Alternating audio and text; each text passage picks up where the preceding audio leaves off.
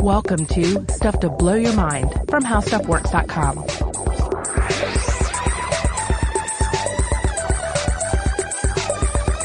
Hey, welcome to Stuff to Blow Your Mind. My name is Robert Lamb. And I'm Joe McCormick. And Robert, I've got a question I know you've got a good answer for. Do you ever do that thing where you try to catch an awareness of now? I feel like it's sort of the 5-year-old's game, right? I remember I learned to play this with myself when I was a little kid, where I would think, no, when is now? No, it's now.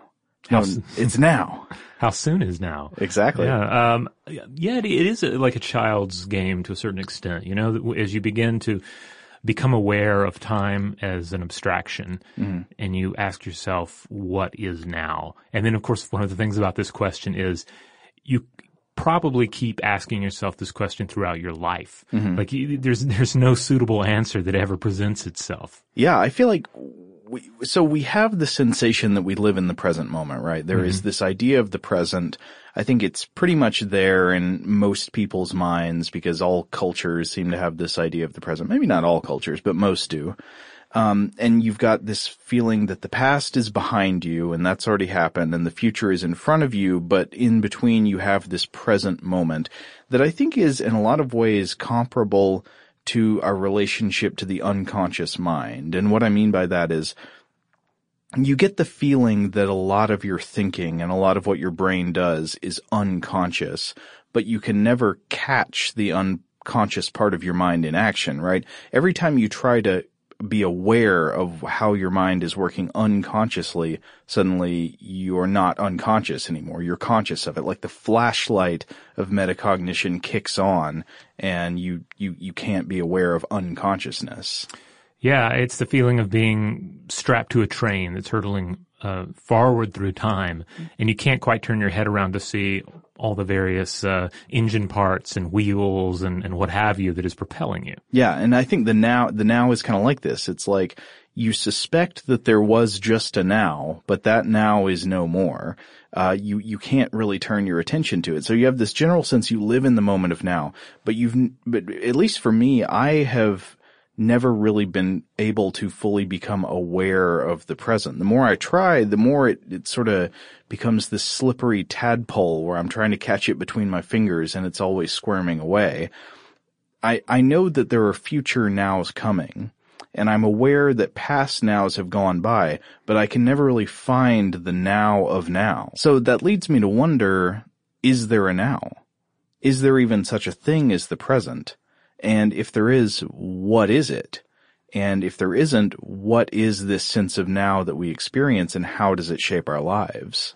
Yeah, it's a fabulous question. And one that's so easy to dismiss because we have all these various metaphors that we'll get into to sort of understand time, to sort of tie time up in a little neat little package and set it on a shelf so we don't have to really worry about it. And one of those metaphors that we end up using, I think, is time travel movies, time travel TV shows. I'm watching another one right now, and you know the characters are always moving around and picking what point in time, what now they wish to go to, and it makes you think of your now, your present moment as a location on some sort of a line or a grid. Now, for my own part, as far as mindfulness exercises go, that attempt to focus in on the present moment and sort of unshackle yourself from past and future, I think a lot of it does come down to focusing on a rhythmic, ongoing process as opposed to trying to, grab that moment, that now, or whatever you want to call it. And usually the focus is on breathing. Because to focus your awareness upon your own breath is to focus on the most immediate conscious exercise of the body. It always reminds me of various adages about how God is as close to you as your own breath. And I believe in Islam, they use the jugular or the veins of the body in the same way. So like it's as close to you as your own blood or your own circulation. This flow of blood, the movement of change through your body and through this pinpoint of experience.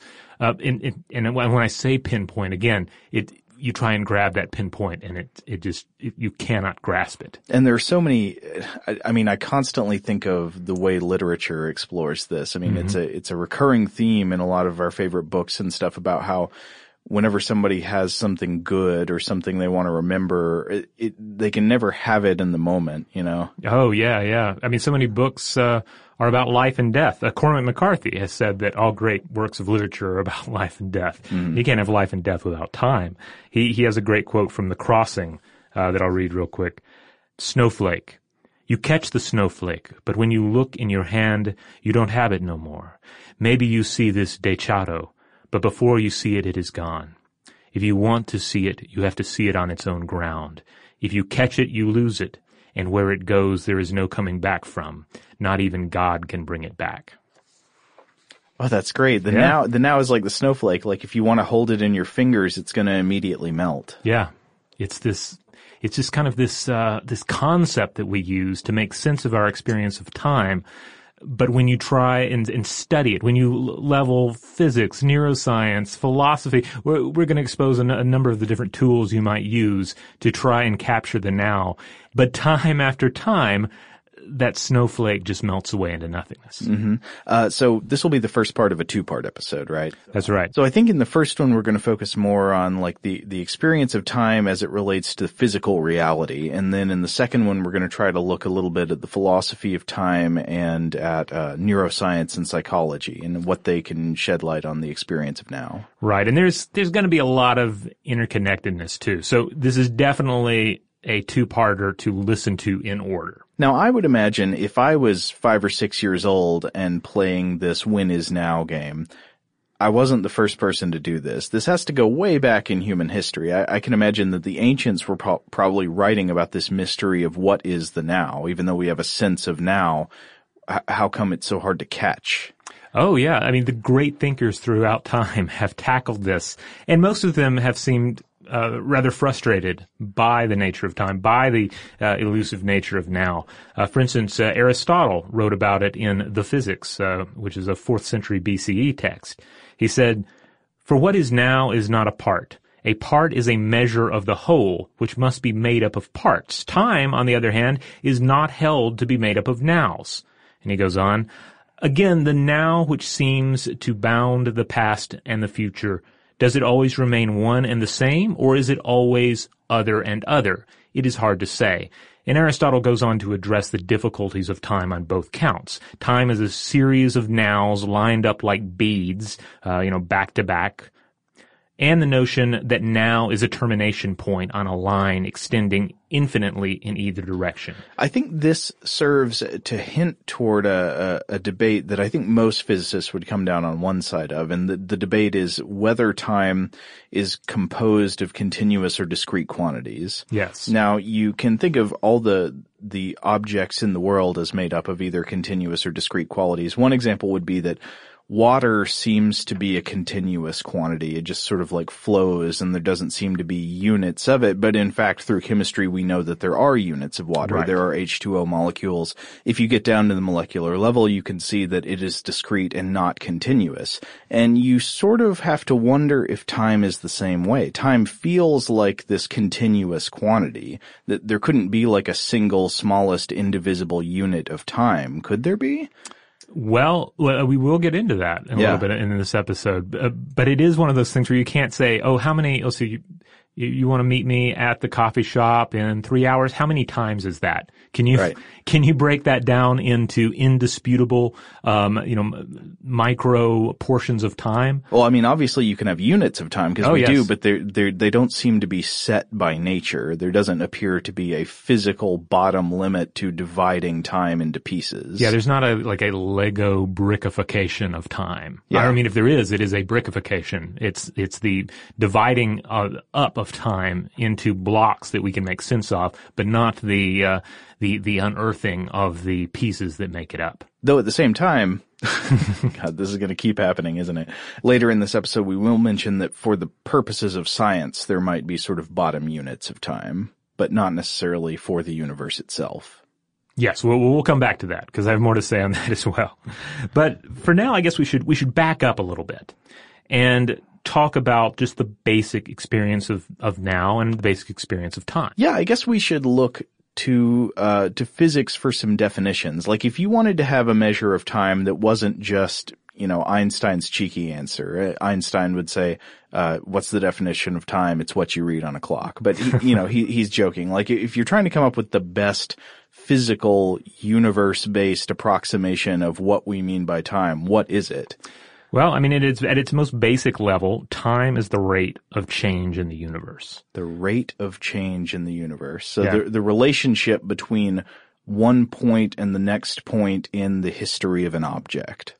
Yeah, though it gets tricky when you start bringing in time-based terms then to describe it, when you bring in history, et cetera. Yeah, that's true. Yeah. It's one of those things like, the classic Zen and the Art of Motorcycle Maintenance question, like, how can you define quality without invoking the concept of quality? Yeah. How do you define time without invoking the concept of time? Yeah. I mean, basically, though, you have to say, all right, we are creatures that live in a universe where there is change, and stemming from that, we live in a universe of causation to where the cause must precede the effect of something, which certainly becomes important when you start thinking about time travel and what have you. We age, the planets move around the sun, and things fall apart, right? Right. Entropy. Yeah, and this is often linked to time, right? Time seems to have something to do with the direction of entropy in the universe. As things tend toward disorder, thermodynamically, the time interval goes up. Yes. Now, early humans quickly took note of the cyclical nature of sun and stars and moon and the seasons, and they utilized this information to organize their lives. Natural time mattered. Local time mattered. And for more ancient societies, the understanding of time was as cyclical as the cosmic movements they observe. The sun rose and set. People were born and people died, all in an endless cycle. We've touched on this version of time many times on the podcast. And I think it's interesting to look to ancient societies and see how much these markers of time passage and the cyclical nature of the seasons and stuff really seem to matter to them.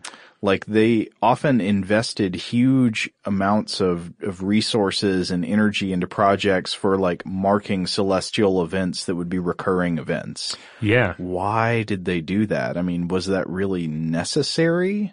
I would love to do a future episode where we explore this more, because one of the books that I used in research here was Dan Falk's In Search of Time, The History, Physics, and Philosophy of Time, an excellent volume. And he devotes a lot of time to discussing these ancient cultures and ancient peoples, the Neolithic treatment of time, etc. Mm-hmm.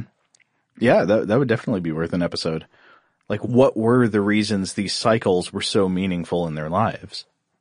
Yeah, and it certainly was meaningful, because the repetition of this cycle made things matter. I think it was Eliade who said that in cyclical time, any incident in your life only matters insofar as it repeats an archetypical moment of significance. Yeah, I think we can see this distinction between the idea of cyclical time and linear time showing up also in the types of like stories that people like to consume. Yeah. Like, is a story meaningful because it recapitulates a story that's already been told a million times? Or is it meaningful because it tells a new story that's never been told before? Exactly. Now, of course, as human societies became more modern, they largely discarded cyclical time in favor of linear time, all with a great deal of help from calendars and clocks.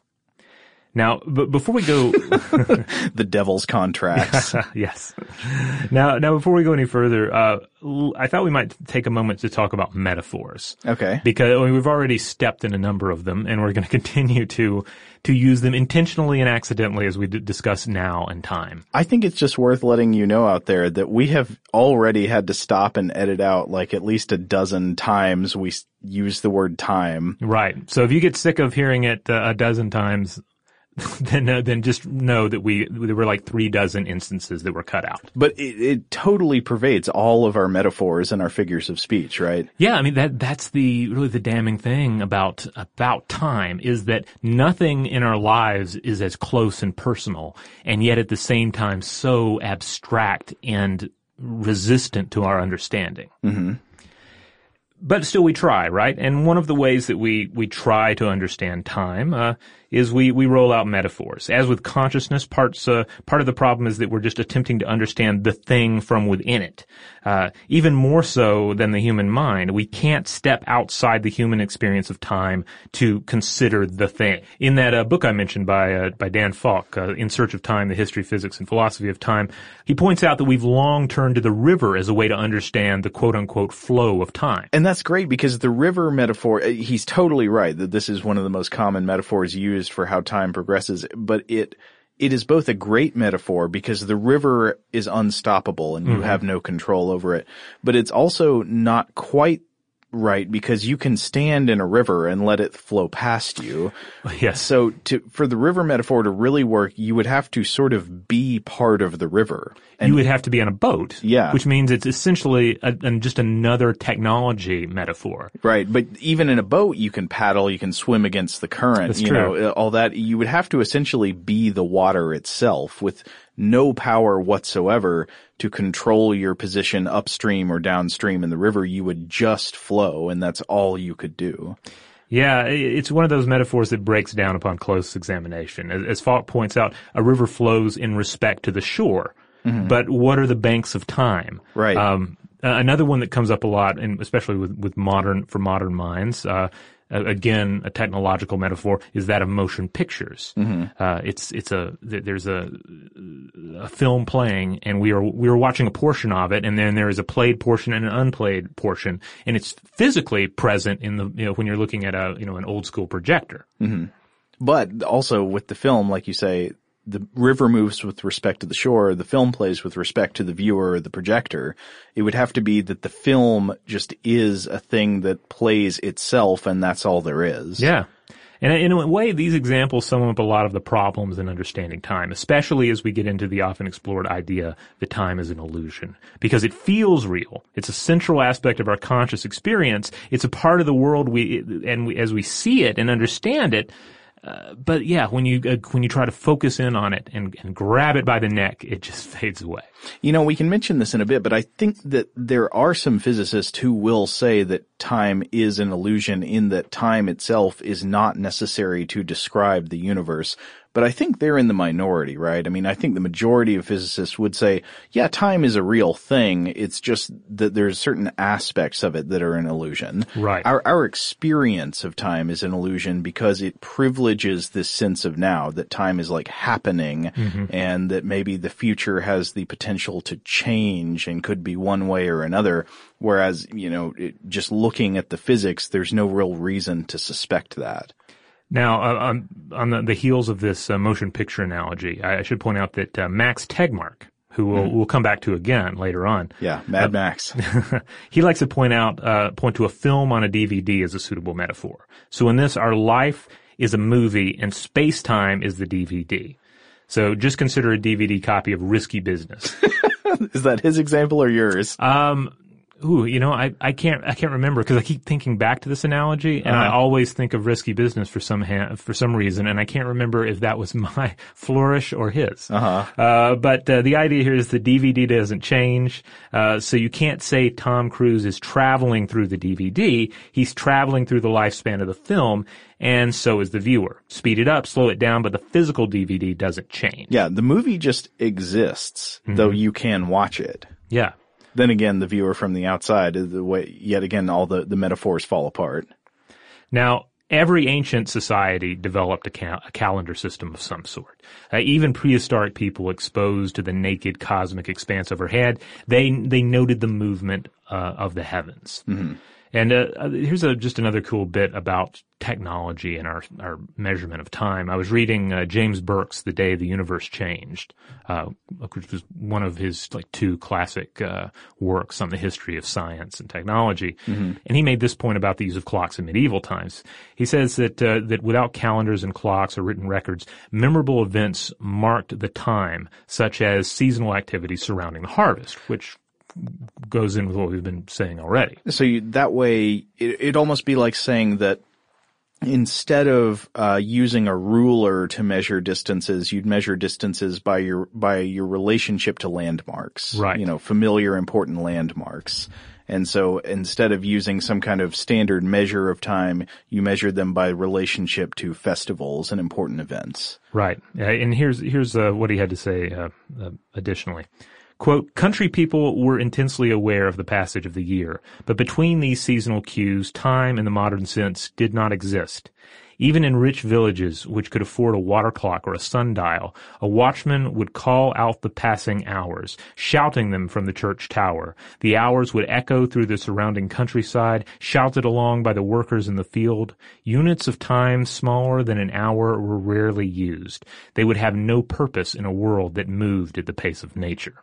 Man, that's fascinating to consider. I mean, we so live in a world of minutes and seconds now. Yeah. I think, could it be that it's because we're surrounded by all these digital devices that keep time accurately? And of course, on top of that, we're constantly bemoaning the relativistic experience of time. Mm-hmm. You know, where we look at the clock and we say, Jesus, where did that hour go? Yeah. I've been working for an hour. It doesn't feel like it. Or you think, oh man, I've only been waiting here 10 minutes. It feels like an hour. Right? Oh, I see. Yeah. So it is, you do wonder to what extent we have this rigid timekeeping system, and it ends up backfiring on us because our bodies and our experience of time, it still moves at the pace of nature. Do you think that maybe hyper-awareness and hyper-acute keeping track of time actually makes us more likely to squander time? I would say the intuitive thing would be the opposite, that if we're hyper-aware of time, that we'd be very careful how we spend our minutes. But I wonder if there could be kind of some backfiring mechanism there, because I often think when I'm sitting around sort of watching the clock while I wish I was doing something else, I can really waste a lot of time on the internet. Yeah, I find that to be the case too. I mean, part of it may be I just have poor time management skills, but I'll often find myself in the trap of thinking, I have 2 more hours before a particular, self-imposed deadline. Mm-hmm.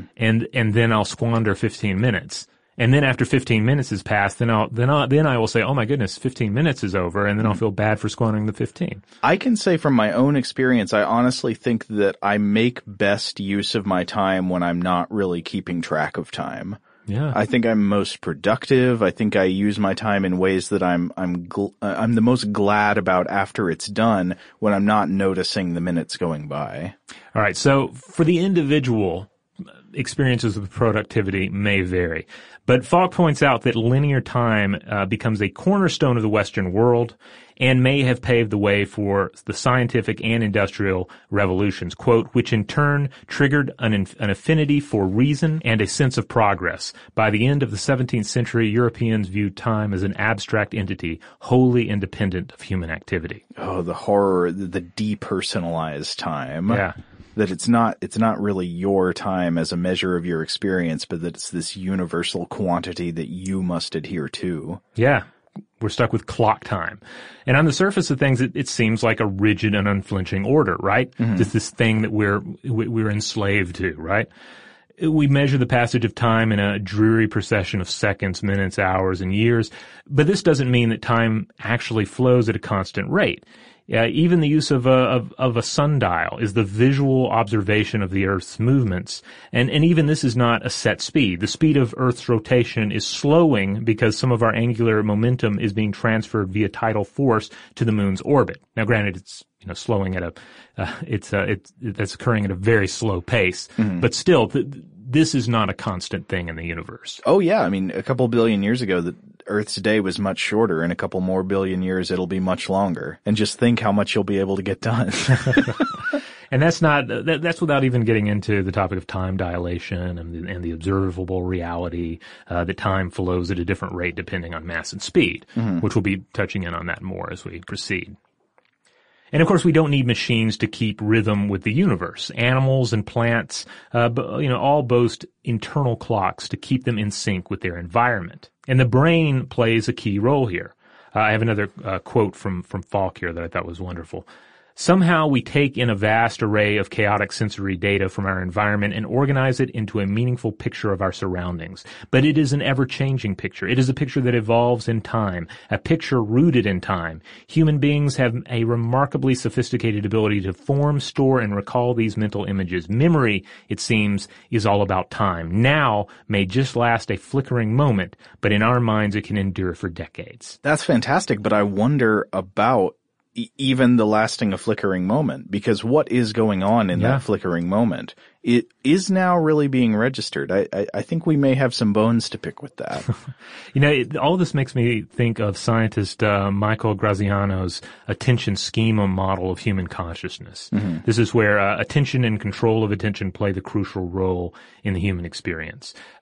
Coming back to the idea that time is the rate of change in the universe and that our brains serve us in navigating this world of change, it would make sense, wouldn't it, that our brains would mirror the movement of causation. The lion must attack before it kills, the fruit must ripen before I can eat it, and thus my awareness follows. Yeah, this draws a connection to something that I've discussed on some other podcasts before. I think this came up in old episodes of Forward Thinking, but the idea of intelligence being a function of time. Mm-hmm. This is something we don't often think about, but imagine you were able to solve really, really difficult brain teaser type puzzles, but it took you 1,000 years to do it. Would that be intelligence? I mean, would you call that intelligence? By that measure, you could take all kinds of natural phenomena that we don't usually think of as intelligent and call them intelligent. Like you could call evolution itself intelligent by that measure because it solves amazingly complex, difficult problems. It just takes millions of years to do it. So at that point, is it even intelligence, or is intelligence something about acceleration through time of solutions? Ooh, well, yeah, in that you get into questions about emergent intelligence, the idea that any sufficiently sophisticated system is going to essentially have intelligence, mm-hmm. though maybe not in a way that matches up directly with our conscious understanding of intelligence. Yeah, I mean, I think I would adhere to a definition of intelligence that is necessarily rooted in some sense of time. Yeah. And this could make sense about why the evolution of intelligent minds came about. I mean, as animals needed to move faster to do things, like our predation theory from the Cambrian explosion, as the speed of life went up, was the need for intelligence increased. Well, this makes me think about you said if it takes 1,000 years for you to solve a problem, mm-hmm. is it intelligence? A lot of that would I think be relative to the lifespan of the creature, right? Yeah. And with the human example, culture. So for a human being, if a human being spends a lifetime solving a sufficiently important problem, then it's considered a success. If a scientist spends their entire career developing a cure for a terrible illness, and they find it, they crack that nut, mm-hmm. then that's a success.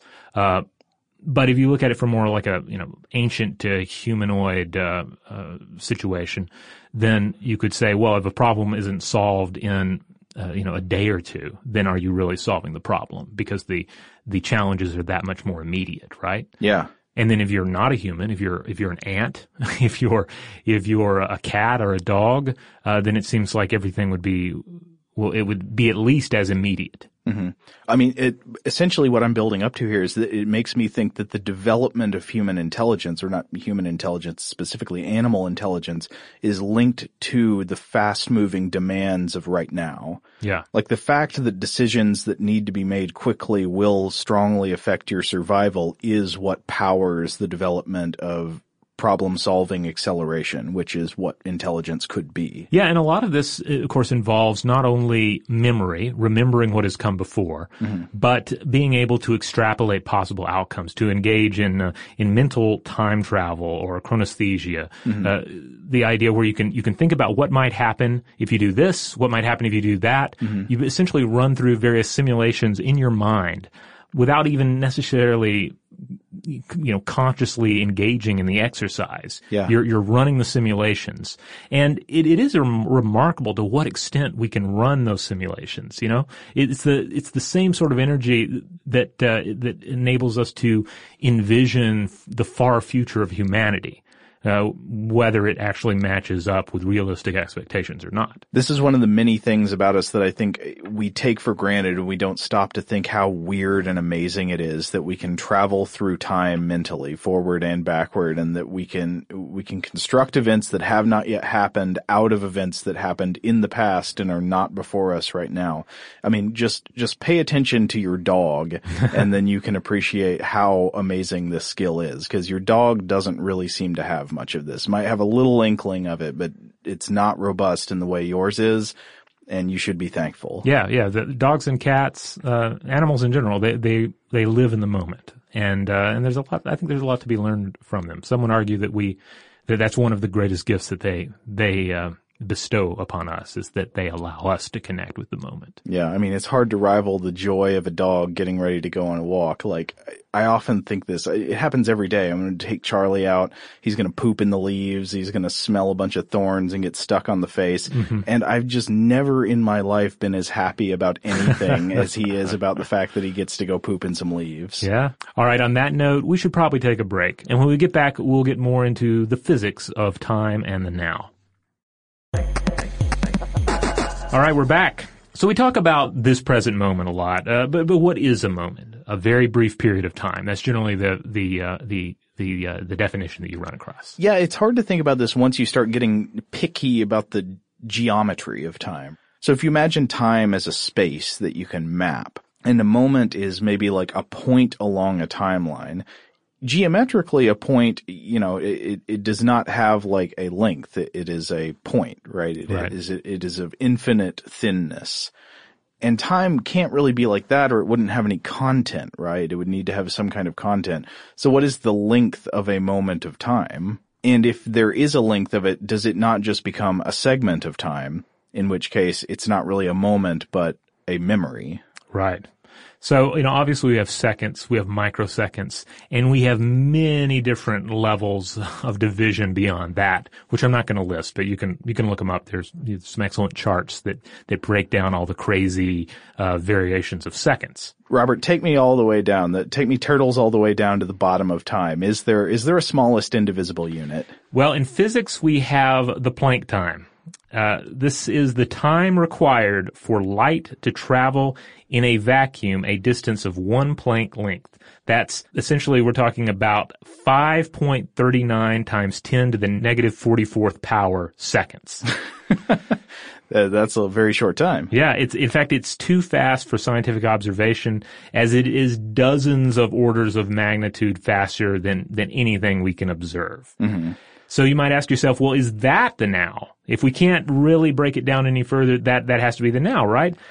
Is that the thing that time is made of? Sometimes I think you see in like popular science articles that the Planck time gets brought up as like, oh, it is the fundamental unit of time. It is the smallest indivisible unit. But that's not really how it is. I mean, I don't want to try to speak with too much authority. I'm not a physicist on this level, but my understanding is that Planck time is not a fundamental indivisible unit of time, but that it's the smallest measurement of time that really makes sense within our dimensions theory, within the way we conceive of physics in the universe, and that once you start dealing with smaller units of time, you can't do any meaningful calculations. Yes. Doesn't really mean that there aren't smaller measurements of time, just that smaller measurements of time would not be meaningful in our physics. Yeah, the briefest physically meaningful span of time. It makes me think of what I like to think of as crumb theory with my son. He's gotten out of this, but there was a period of time where he would eat something on his plate that was a little bit crumbly, mm-hmm. and then he would want more of it,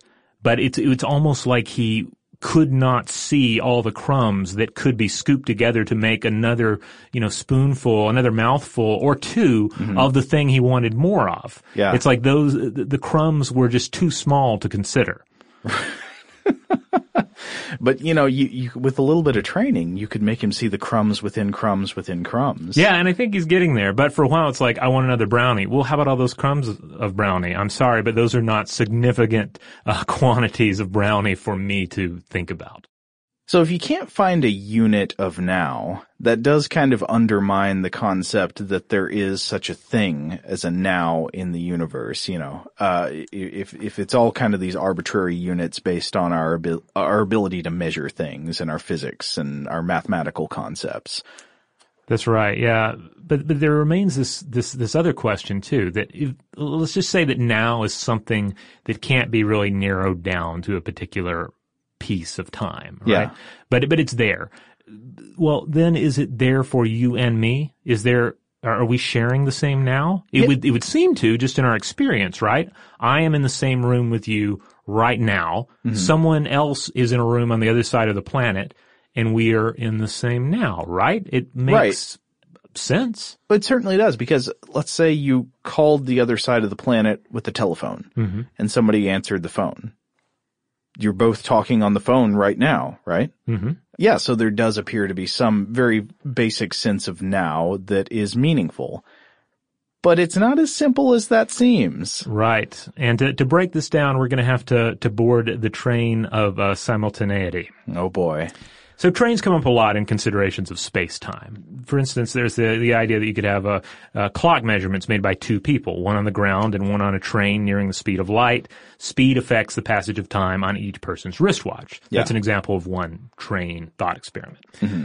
But another important one, and this is one that you see highlighted time and time again, Falk mentions it, other writers have mentioned it because it is a central sort of physics of time, philosophy of time, thought experiment. And this one is used to illustrate the relativity of simultaneity. So you're probably wondering, what can thought experiments about simultaneous events reveal about the nature of now? Well, more than you might think. In fact, I would just want to point out for anybody who's like, thought experiments, I don't want to get caught up in that philosophical junk. Thought experiments have powered some of the greatest revolutions in physics in the 20th century. Einstein's breakthroughs, relativity was thought experiments before it was proven experimentally, and now it is proven experimentally. But yeah, so based on relativity, we'll go to this thought experiment. Imagine you are standing in the middle of a train car. You're right in the middle and you're holding a camera flash. And at each end of the car, the front of the car and the back of the car, there is another camera flash that's triggered by a light-sensitive photodiode. And this is a thing that converts a light into an electric current. So if light strikes either of these sensors on the front of the car or the back of the car, the flashes they're attached to will go off. And if you were to shine a flashlight at just the front of the car sensor, that flash would go off and vice versa. Now remember, you are standing in exactly the middle of the car, the exact halfway point between the front flash and the back flash, and you're holding this camera flash of your own. So let's say you set off the flash. What happens? Well, the sensors at the front and the back of the car detect that light at exactly the same time because you're equidistant from both of them, and they both flash simultaneously. And this is all good, right? Yeah. But of course, what happens when you accelerate this train to close to the speed of light, which you must do in a proper train thought experiment? Yeah, light speed train. Yeah. So again, we position ourselves in the exact center of the car. We're traveling at almost the speed of light on top of this train. And then we set off our flash. Mm-hmm. So the photodiodes register the light, and we experience the two resulting flashes as simultaneous occurrences. They occur now. So it's exactly the same, whether your train car is standing still or moving near the speed of light. When you're in the car and you set off the flash in the middle, you experience the front flash and the back flash going off at exactly the same time, even if the car is traveling at, 99% of the speed of light. And you might be thinking like, wait a minute, why is that? How can that be true if the car is moving so fast? Well, it's because we know from relativity the speed of light is constant for all observers. The speed of light in a vacuum, and this could be complicated by if you imagine like air and stuff in the car, but let's just say there's a vacuum in the car. Speed of light in a vacuum is constant for all observers. So the flashes at the front of the car and the back of the car would go off at the exact same time. But here's where it gets really weird. Imagine an observer on the train platform as your hyperspace train goes by at 99% of the speed of light, and that observer is able to watch what's going on in the car at the same time that you are doing it. This person would see something completely different than what you're seeing. Yeah, to their eyes, the flash in our hands at the middle of the train triggers the rear flash first and the frontal flash second. So two simultaneous events are no longer seen as simultaneous from the outside. Two events happening in the now are in separate nows? Yes, and this is the weirdness of the world we live in. And relativity proves it.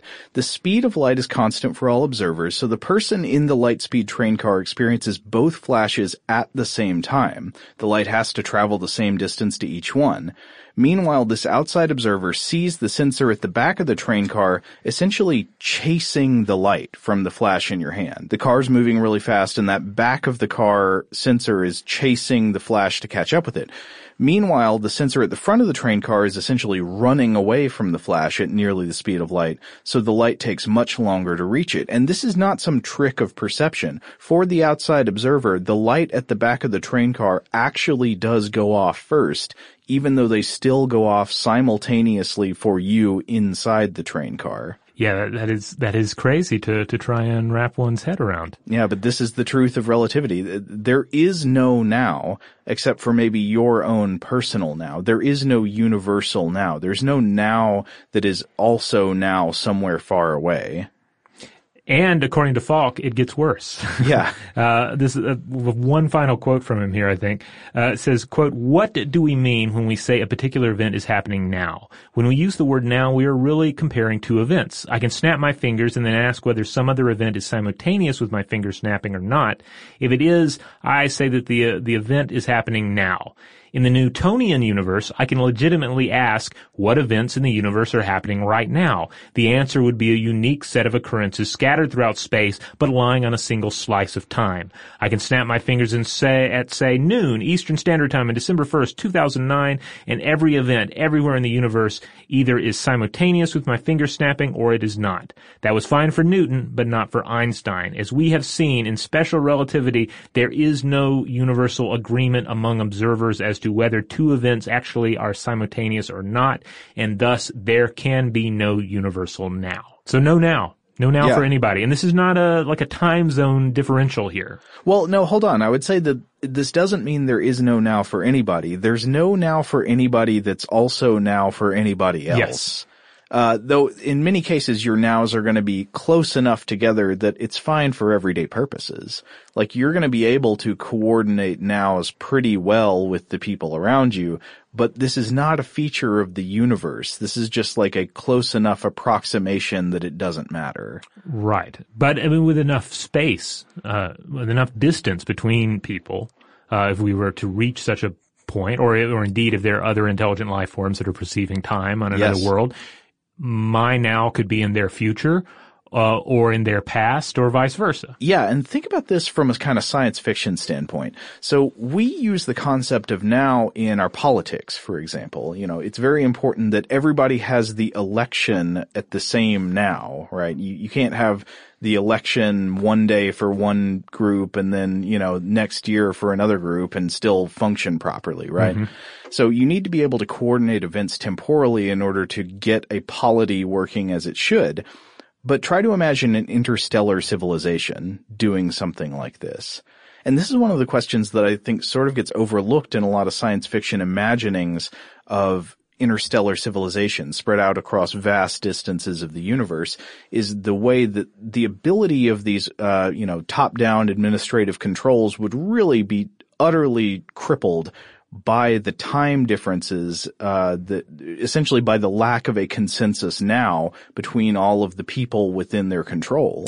Yeah, this is something that came up in our the episode Christian and I did a while back about interplanetary war. Yeah. There have been people who've commented that you could not have an interstellar empire like you see in Dune or Star Wars or Star Trek, if you want to call those, I guess they're empires in some cases, because you could not maintain order over such vast distances. I wouldn't say necessarily that you couldn't maintain order, but that it would be extremely difficult to maintain organization. Yes. I would say instead what you could maybe do is maintain order in a very brutal way. And maybe this actually explains the brutality of the Empire in Star Wars, because this is the Galactic Empire, right? Yeah, it's what you got to do to hold it together. It's spanning hundreds of thousands of light years. You essentially have to just be able to whip everybody in line the moment you show up, because you can't keep them on schedule of normal political obedience. It does make me think of actual terrestrial models of empire, though, like particularly when you look at the history of China. Mm-hmm. Like, what was one of the factors that enabled such excellent unification of different peoples? And one of them is measurements. It's making sure everybody's using the same measurements, the same currency. Right. And if you've got like a coin that's supposed to have the same value at different sides of the empire, but they've got different amounts of gold in them, that might be a problem. Right. It's also worth noting, I think we'd have to do more study to really tease this apart. But if you go to China, all one time zone. There is one time zone in China, no matter which end of the country you are on. All right, so we're going to take one more break. And when we come back, we will jump back in to the physics of now. All right, we're back. So I wanted to mention just a couple more interesting ideas from physicists about the way in which time is conceived for the individual and about the experience of now. So there's a 2015 book by the Dartmouth physicist Marcelo Gleiser called The Island of Knowledge, The Limits of Science and the Search for Meaning. And I think Gleiser makes a kind of interesting point about our concept of the present. Of course, as we've established so far, the present is not a description of anything that exists in reality. It's merely an impression created by our brains.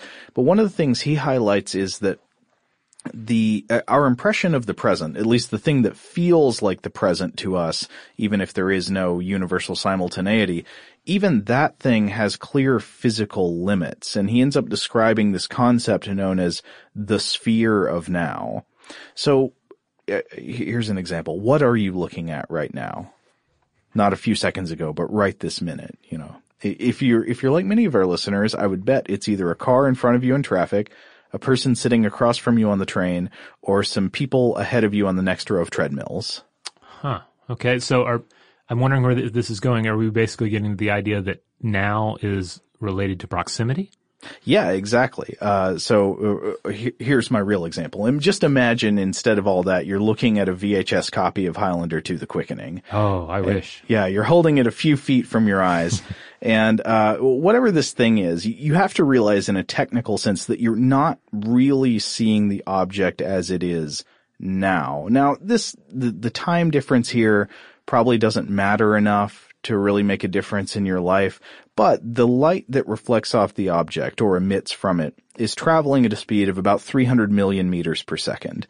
And the light gets absorbed by your retina after it bounces off the object, a tiny fraction of a second after the time it leaves the object. So if the object you're looking at is within a few feet, it's too fast to make much of a difference in your behavior or anything like that, but it's worth remembering this. And this really does matter over longer distances. So imagine you're looking at an object on the moon. Once an object is on the moon, even though the moon is regularly visible to us, the difference is noticeable. So if you say that there are armies of Uruk-hai standing on the surface of the moon, mooning us. Okay. We wouldn't see that for about 1.25 seconds. Roughly, because light travels at about 300,000 kilometers per second. The moon is on average about 380,000 kilometers away. So it's about a second and a quarter delay between the Earth and the moon. And no ordinary matter, energy, or information can travel faster than the speed of light. And so in a sense, you can think about the speed of light not only as the speed of the photons, but really as the speed of causality. I don't know if you've heard about this concept before, but that the speed of light is sometimes interpreted in the universe as the maximum speed at which things can happen, at which a thing can affect another thing, meaning that information is in some sense traded. Yeah, I think that's really good because especially in sci-fi scenarios, we tend to just think of, it's easy to just fall into the trap of just thinking about speed and travel and movement from point A to point B and not think about breaking that down into, the simple rate of change and things happening. Yeah. And so think about it. What could happen on the moon to affect the Earth faster than the speed of light? I mean, nothing. Right? Nothing, unless you might want to invoke some kind of quantum weirdness, but you know, nothing on the macro scale. The only thing that comes to mind is like cosmic expansion, and I'd kind of have to twist myself in a knot to come up with a reason for that to occur at the moon. Like it would have to involve like Galactus showing up or something. I don't know. Wouldn't that be a great way for the Earth to end, though? I mean, I'm not saying I want the Earth to end. I love the Earth. I think the Earth should just keep on going. But if it has to end, wouldn't it be great if it ends by sudden, unexpected, rapid cosmic expansion? We'd never be able to realize it, though, right? Yeah, everything just kind of flies apart. It might as well. I mean, everybody's life ends, and you might just as well assume that that's what occurs. But of course, in your moment of now, would you be able to realize that? Yeah, I guess we'll get more into that in the next episode. But yeah, I mean, we've already talked a little bit about the effects of time dilation, of course, due to Einstein's special and general theories of relativity. But those really made it possible for us to understand that both speed and gravity cause time to change. Time speeds up or slows down relative to outside observers. So, if you synchronize two watches on Earth's surface and then you take one far out into space, like you take it to the moon, the watch on Earth will run slightly slower than the watch on the moon. And this isn't theoretical. This is experimentally proven, not on the moon, but with the surface of Earth and higher altitudes. Right. If you doubt that, look up the Hafele-Keating experiments where these would synchronize some precise atomic clocks, then put some in high altitude vehicles or in, basically airplanes. I don't know why I called them high altitude vehicles. Let's just be needlessly confusing. Put them in airplanes, fly them around far from Earth's surface to show that time really does pass differently depending on how far you are from Earth's large center of gravity. But anyway, Gleiser uses all this to talk about this concept he refers to as the sphere of now. And he ends up saying that the present exists, quote, because our brain blurs reality.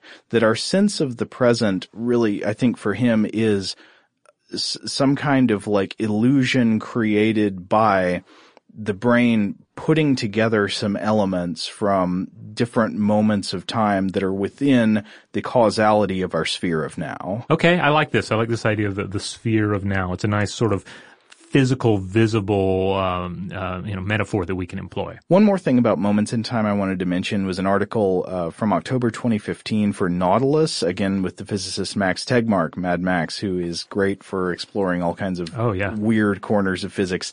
And strange hypothetical. Some would say nonsense. Others would say, ambitious trains of thought. But he comes up with a picture, essentially. He's trying to create a model for what space-time looks like. And I think he's not the first person to imagine things like this. Stephen Hawking sort of tried to imagine things like this. But essentially he said, try to picture the 3 dimensions of space that we live in collapse down to the form of a 2-dimensional snapshot, like a photograph. And let's say you got a little square Polaroid of the Earth and the Moon taken from a point in space above the North Pole. And you take one photo and you see the Earth is in the center and the Moon is at one spot in its orbit. And then you take another photo and the Moon is a little bit further along in its orbit. And now imagine you just keep taking these Polaroids continuously as fast as you could possibly take them. And then you stack them on top of each other sequentially to form a tower. Now the height of the tower of Polaroids here has become the dimension of time. Now imagine all these photos not as individual photos, but integrated together into a 3D image. And what you would sort of get out of this when you imagine the Earth and the Moon images stacked sequentially is you would get a cylinder of the Earth passing through the middle of this box, and then a spiraling corkscrew of the Moon going all the way around it over and over again. And this is a way he comes up with of picturing 4D spacetime. Now, this is the interesting thing. He says, try to imagine all the elementary particles in your body this way. Oh, wow. Like they begin to accumulate in this box. Like all these strands start coming together around the time of your conception. And as the elementary particles in your body move around, as blood cells ring around your circulatory system, as your nervous system passes around sodium and calcium and potassium ions, all of these complex interactions make the shape of this immensely complex braid in your time tower. And every time you eat and every time you breathe, every time you eliminate waste, new strands and little hairs get pulled into this braid or go out from it. And at the end of your life, of course, the braid unravels and the strands all go their own way. I've never really heard it put this way before. He's not the first to imagine a sort of block of space-time like this, but he's the first I've ever heard describe it as a braid of particles through time, and I think that's just beautiful. Yeah, it does seem far more in keeping with just the complexity of time as we're discussing it here when we start drawing in these physical understandings of what's occurring. But of course, if you look at this image, you have to say, okay, what then is the moment? Is there room for a now in this image? If there is, there's only a metaphorical one that's been created here in this image we've come up with. It's not really analogous exactly to reality, but what you'd have to picture is sort of a knot, right? Yeah. The now has become just this tangle that can't really be understood. It's a cross section that can't be understood without all of the braid before it and after it. Isn't that perfect, though? This thing that is so easy to dismiss as this single point, this smallest common denominator, is actually this enormous tangle of complexity. Yeah. And Tegmark even says, quote, "Some people find it emotionally displeasing to think of themselves as a collection of particles. I got a good laugh back in my 20s when my friend Emil addressed my friend Mats as an atomhög, Swedish for atom heap, in an attempt to insult him. However, if someone says, I can't believe I'm just a heap of atoms, I object to the use of the word just. The elaborate space-time braid that corresponds to their mind is hands down the most beautifully complex type of pattern we've ever encountered in our universe. The world's fastest computer, the Grand Canyon, or even the sun, their space-time patterns are all simple in comparison." In other words, there's no braid like life. So I guess that's probably going to wrap it up for today's episode, but we will come back next time because I feel like we haven't gotten to the bottom of this question yet. We've sort of discussed how there is no external or objective now. There's no now from the perspective of the universe that really makes any sense to talk about. Mm-hmm. And yet there very much is a sense of now that feels like it makes sense in our lives. So what is that now? What's going on in our brains when we conceive of the now? And I think that's what we'll explore next time. Yeah, join us as we look at the philosophy of now as well as the psychology and neuroscience of the now. In the meantime, be sure to check out all our other episodes at stufftoblowyourmind.com. That's where you'll find, again, all the podcast episodes, as well as blog posts, videos, links out to our various social media accounts, such as Facebook, Twitter, Tumblr, and Instagram. And if you want to email us, as always, you can hit us up at blowthemind@howstuffworks.com.